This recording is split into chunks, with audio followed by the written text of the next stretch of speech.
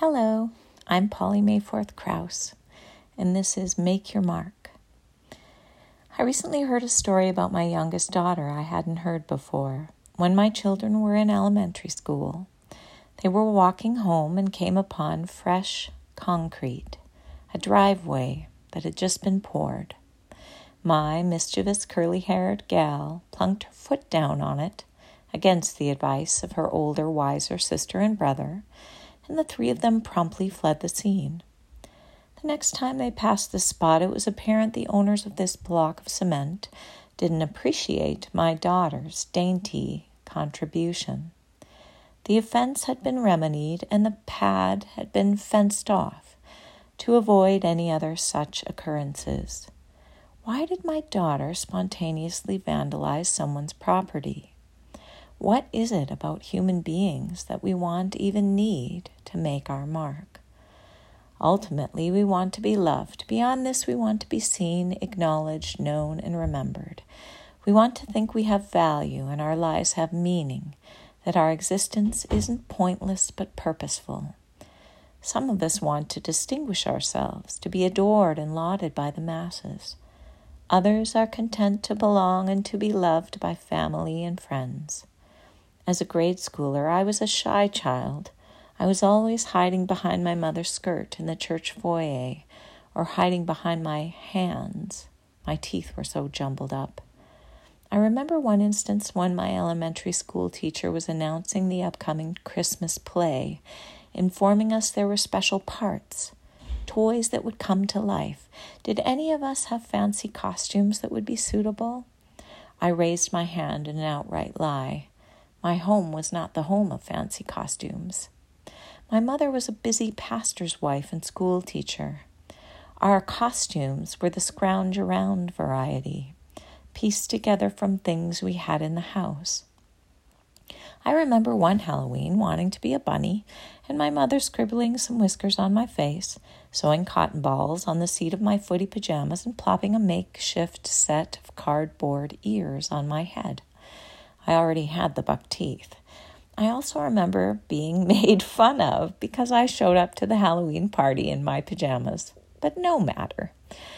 The instant I saw an opportunity to stand out, I remembered a close friend of mine who had that mother, the one who sent her kids out trick-or-treating resplendent in her expert stitchery, perfectly costumed in whatever their imaginations could conjure up.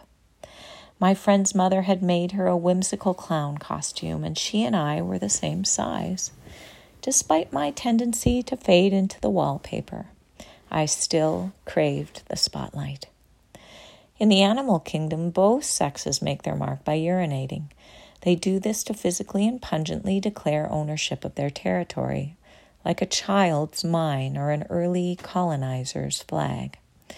They also peep-a-dee here and there to let potential mates know they're looking to butter the biscuit, something I find both comical and disgusting. Female mice are so good at the sniff test, they can tell by sticking their pointy, delicate snout in that stinky spot whether the male in question is virile and fertile or wimpy and sickly. Thank God he didn't extend this practice to humans, and whizzing any place other than the toilet or in a clump of trees in the bush is generally poo-pooed. When we want to attract each other, we spritz on eau de toilette and not used toilet water. How do we humans make our mark? You and I are drops of crystal in a sea of souls. How do we differentiate ourselves from the other models in the showroom when we have the same parts, save a few important variations? We zhuzh up our packages. We women are formidable in this area, though men are starting to challenge us. We enhance our features by adding color to our eyes, cheeks, and lips. We thicken and darken our lashes. We dye, chop, iron, coax, and curl our hair. Some of us shave it off to reveal the shiny dome underneath. We change our eye color completely by wearing colored contacts, or we frame our eyes with candy-colored plastics and sleek metals. We swathe our bodies in fabrics, fluorescent or muted, shimmery or matte, smooth or nubby. Even the humble foot gets decorated. We drape gold and silver from our ears, necks, and wrists. We put feathers, flowers, and pom-poms on our heads. Amazingly, there are extreme folks who pay surgeons to cut into their flesh and alter their facial features. We define and call attention to ourselves every day by how we present.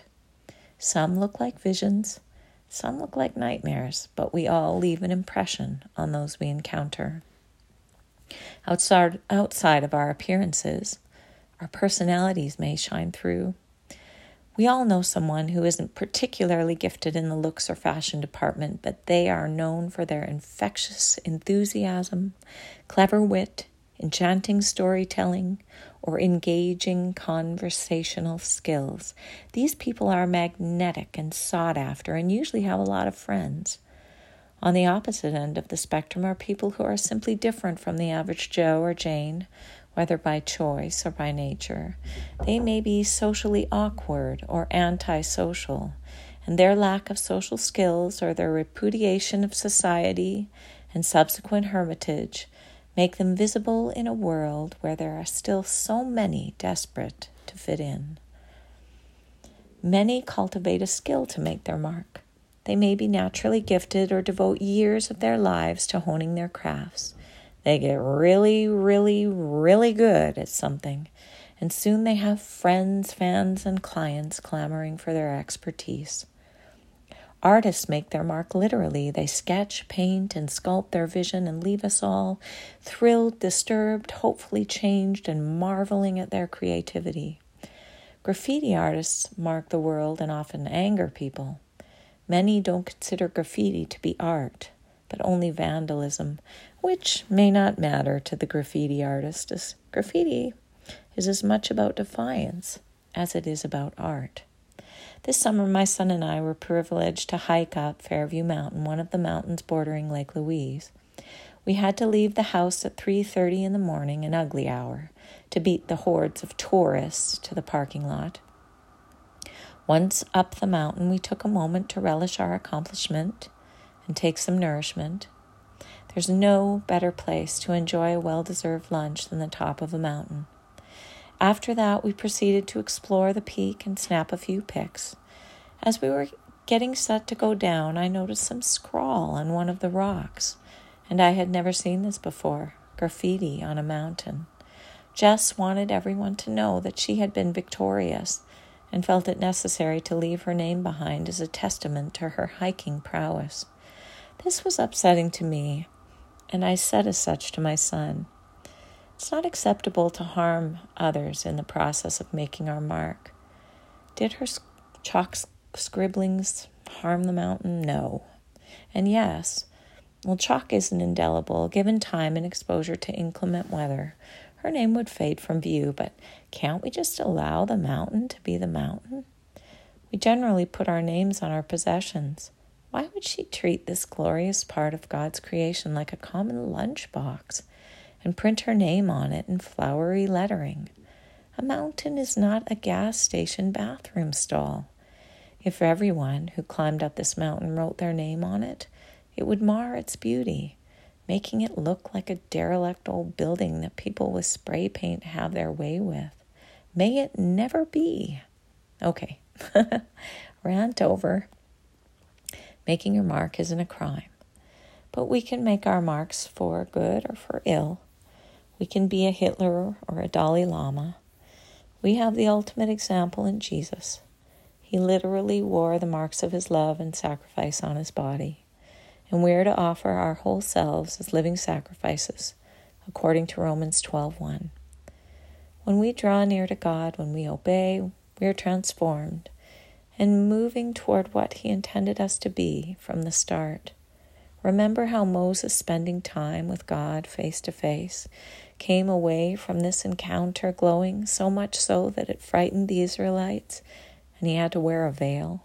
2 Corinthians 3:18 says, "And we all, who with unveiled faces contemplate the Lord's glory, are being transformed into his image with ever-increasing glory, which comes from the Lord, who is the Spirit. It is God's intention that, like the most beautiful sunrise, we radiate his glory to the world. And unlike Moses, we're not to mask it. Matthew 5:16 exhorts us to let your light so shine before men that they may see your good works and glorify your Father which is in heaven. God wants to mark us with his luminescence, and he wants us to join him in making his mark, the mark of life-saving, life-changing love. There's no higher calling and no more important mark we can make. I was talking to someone about my blog this past year. I was saying it's my ministry, a way for me to use the creative gifts God's given me to encourage others. My friend didn't think my blog could be classified as a ministry because it doesn't involve me relating to anyone. Yeah, sometimes I wonder if I'm hurling my words and pictures into cyberspace, only adding to the cosmic clutter. I could make art for the sake of making art, and that would be okay. But I hope at the very least I'm making people think, helping people feel less alone. I did have a friend say to me recently that something I posted made her reconsider a course of action regarding a particular relationship. This was encouraging. One never knows what word, gesture, or offering will influence another. So I'll keep marking up the page in faith. Mother Teresa once said, "I'm a little pencil in God's hands. So go on, be his pencil. Allow him to make his mark with you. Expect the unimaginable." Thanks for coming by. Blessings on you. Have a happy day.